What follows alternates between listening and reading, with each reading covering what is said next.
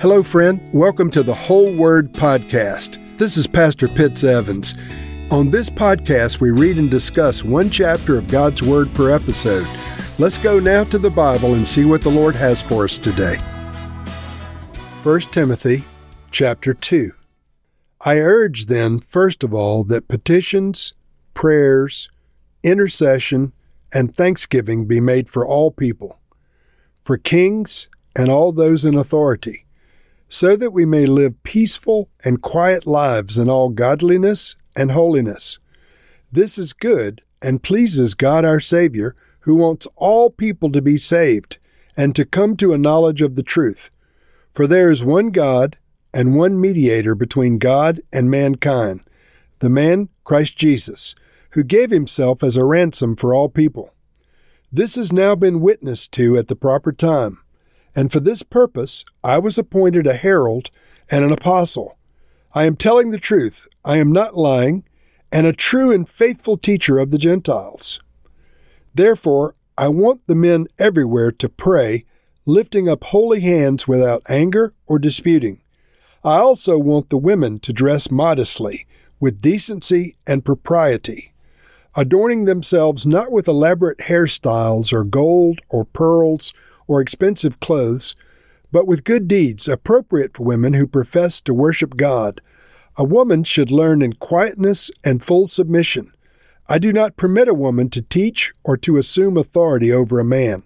She must be quiet, for Adam was formed first, then Eve. And Adam was not the one deceived, it was the woman who was deceived and became a sinner.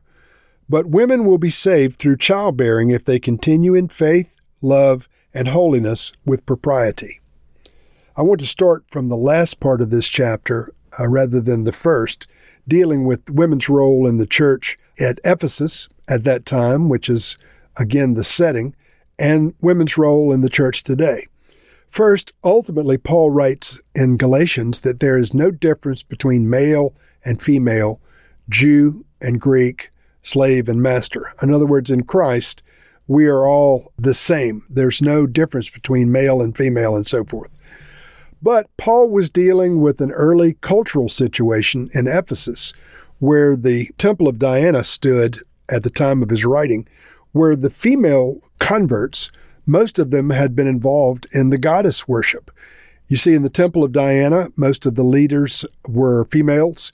The cultural context was that the women were the spiritual leaders, the men were also rans, if you will. And so this is dealing with a context of people coming out of paganism, out of idolatry and the worship of Diana, into the worship of the one true God. So Paul is instructing the women to be willing to learn. He's saying that they need to take the respectful position of a disciple, not to come assuming that they have all the answers because they were leaders in the Temple of Diana. I think that this is an accurate understanding of the cultural context. Both Dr. Craig Keener writes about this in Paul, Women and Wives, as does the writer of the Passion Translation of the Bible, Dr. Brian Simmons. Brian Simmons has a footnote on this 1 Timothy chapter 2. He says, in the context of that day, this referred to women arguing with their male congregational leaders. In the temple worship of Diana, the goddess of the Ephesian people, it was most common to have female leaders.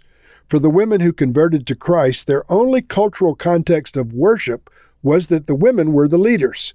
In the church, however, it was more frequent that the men made up the leadership of the congregation. So Paul is telling the women to be respectful of this change in cultures, if you will. This was not an admonition against all women for all time, saying anything to a male. I believe that women today in the church can be pastors, apostles, prophets, teachers, and so forth. Although some churches do not hold to that, we believe that women can do anything God calls them to. So in our church, for example, I have a female associate pastor who is more than able to preach, teach, and encourage both females and males. And I think this is the fullness of Paul's message. As I said, there's neither male nor female, Jew nor Greek.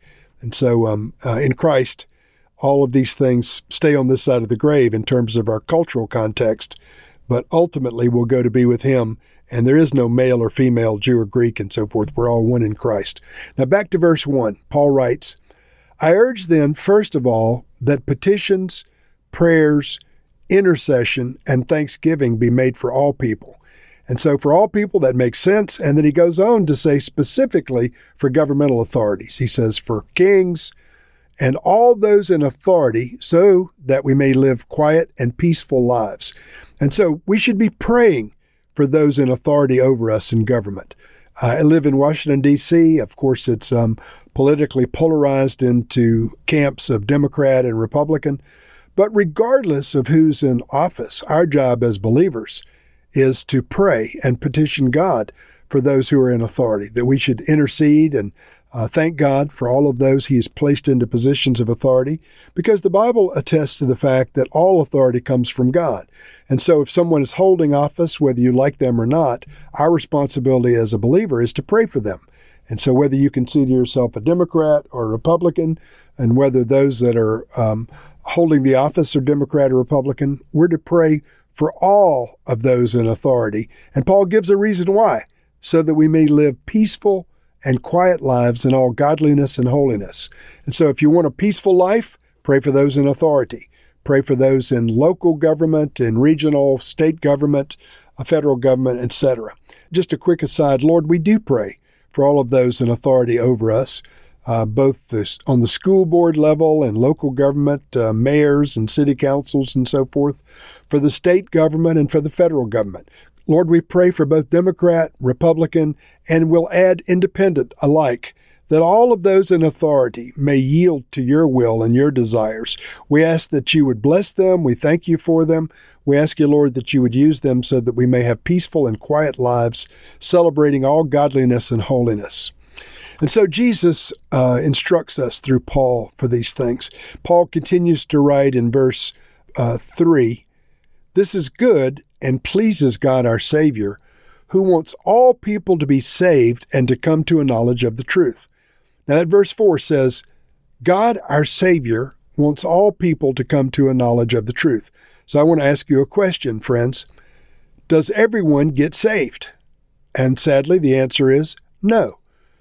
But is it the will of God that everyone would be saved? According to this scripture and others, it is the will of God that everyone would come to be saved. So what's my point? God wants everybody saved, but not everybody gets saved. My point is that because of man's free will, some choose not to come into a saving relationship of Jesus Christ. In other words, there are things in this world that are contrary to God's will that still happen. This is one of them. God's will, as expressed in the scripture, is that all men would be saved and they would come to the knowledge of the truth. However, this doesn't happen because some people choose not to be saved and they choose not to come to a knowledge of the truth. What is God's will? That all people would be saved. Where is it in conflict with man's will? Where man decides they won't yield to the salvation extended freely from God. In verse 5, Paul writes, there is one God and one mediator between God and mankind, the man Christ Jesus. This is very, very important, friends. In saying there is one mediator between God and mankind and naming him as Jesus Christ, Paul is telling us by extension that no one is the mediator between you and God. Not your pastor, not your priest, not your mother, not your father, not your brother, not your sister. All of us can pray for you, but there's one mediator between God and man. It's the man Christ Jesus.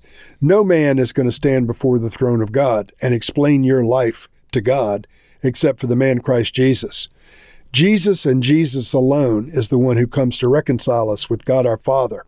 And so any religion or cult or other group that tells you that a man has come as the mediator between God and man, a man other than Christ Jesus, it's a lie, because the Bible says very clearly there's one mediator between God and man. It's the man Christ Jesus.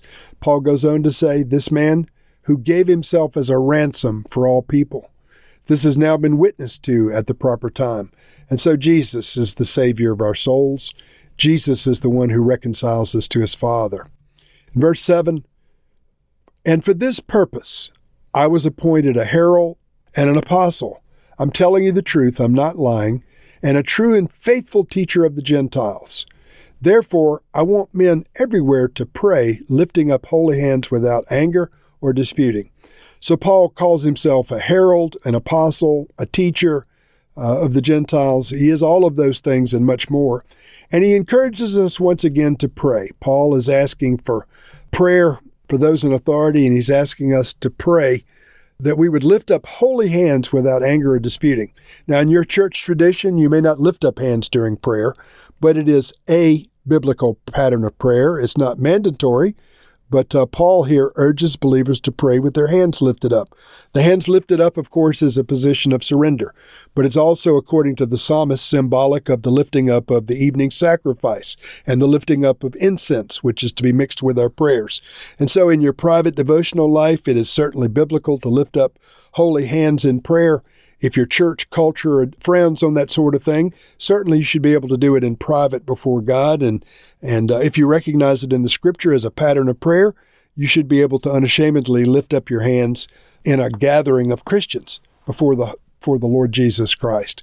Now, I just want to finish by praying for the ladies that are listening today and to encourage all of us. Lord, I do pray for the women that are listeners. I pray for my daughters. Pray for my daughter-in-law and my granddaughters. Lord, that each one, according to your word, is able to become who you call them to be. I pray that each one, Lord, would fulfill their destiny in you. I thank you for godly men and for godly women. I thank you, Lord, that in the days of our flesh, you've separated us into men and women, but these things will not pass beyond the grave. In heaven, we will all be one. There is neither male nor female, Jew nor Greek. And so, Lord, even now, may we recognize our brothers and sisters among ourselves as equals, co-inheritors of Christ Jesus, recognizing that the man Christ Jesus gave himself as a ransom for all people, whether male or female. All of these things will become clear to us in the proper time. May our hearts be right toward you now in these things. Lord, we love you and we bless you. In Jesus' name, amen.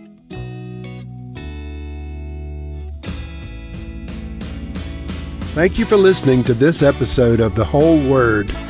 It was brought to you by Whole Word Fellowship and the Northern Virginia House of Prayer. If you were encouraged, please share our podcast with your friends.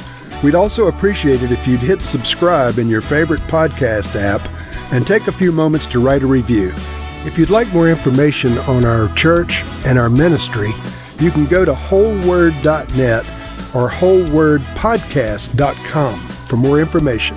Thank you again, and may the Lord Jesus bless you today and always.